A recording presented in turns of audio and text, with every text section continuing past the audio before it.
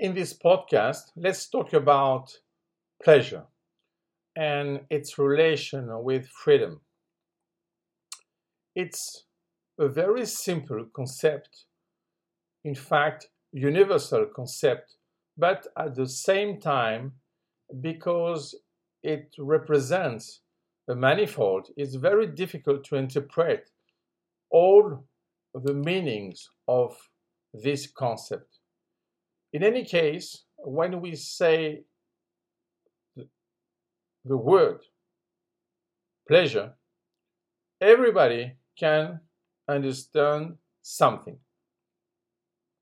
So the idea is the following. Imagine the negation of the pleasure. So imagine that we are talking about barbarity and, of course, dogma, religion, and tradition against the notion of pleasure.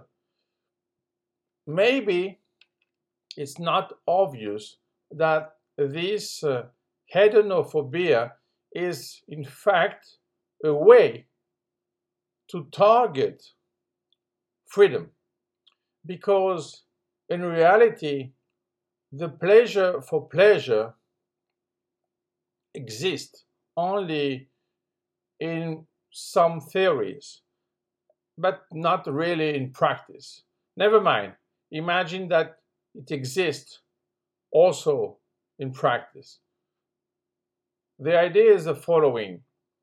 The pleasure is the starting point of a path which permits what? The access to the joy. And this joy is related to harmony. So, in fact, we have pleasure, joy, harmony. Maybe sometimes perfection.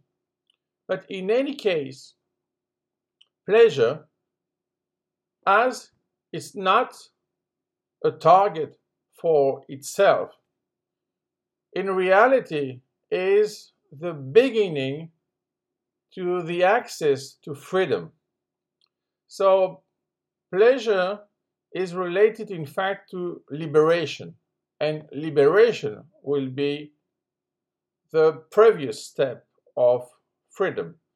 It's very difficult to understand this because we are living in many societies and religions that they are afraid of the impact of pleasure. But in reality, they know that pleasure is related to freedom.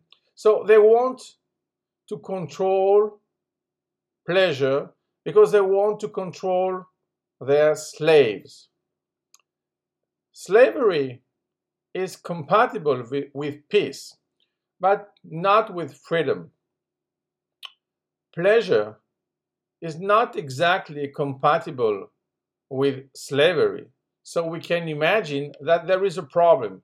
So they want slavery, they want to control everything, and as pleasure is the beginning of a process of liberation, it's a way to control this. So when you have societies, religions against pleasure, in fact, you have to imagine that they are against freedom and against the access to freedom, and this freedom is the freedom of humanity. So in reality, when their target is the pleasure and its negation, in reality, their secret aim is to hurt humanity and to avoid the problem of freedom. So imagine that to take pleasure is the first step to be free. So use it, because in reality is an act of resistance to barbarity.